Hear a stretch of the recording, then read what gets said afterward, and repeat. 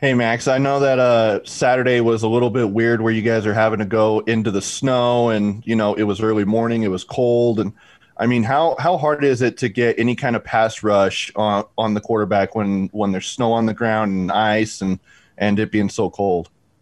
Um, it's not something I really thought about, but I mean, thinking back to the game, uh, I don't think it's so much that it's the snow that kind of gets to me about the pass rush. I think it's more mental than it is like physical.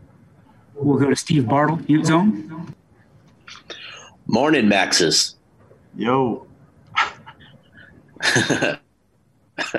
Wanted to ask you, Blake Keith, he got his first action of the season and of his career, basically.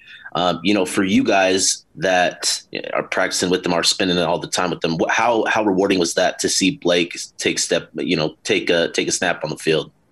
it's been pretty exciting because like knowing Blake, like the years that he's been here, he does have a lot to offer, and he really is a great defensive end.